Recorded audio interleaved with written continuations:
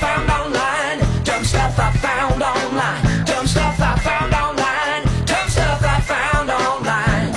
Okay, all right, stay with me on this. A former White House communications director, Dan Pfeiffer, has written a book called Yes, We Still Can, and in that he revealed a conversation he'd had with his then boss, Barack Obama. And it was about getting married and making sure that you pick the right person.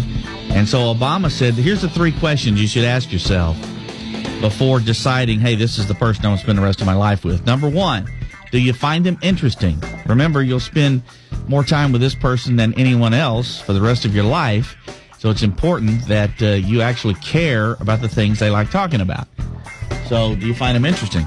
Question number 1. Question 2, does he or she make you laugh? Okay, 1 and 2, pretty good. Number 3, if you want to have kids, will that person make a good parent? So, I know. Actually, that's some pretty good advice, I think. Do you find them interesting? Does he or she make you laugh? And if you want to have kids, would they make a good parent? Pretty good questions. Yeah, too bad he wasn't a marriage counselor instead of president, huh? Scott Tag! I have never seen anybody so excited about a free taco.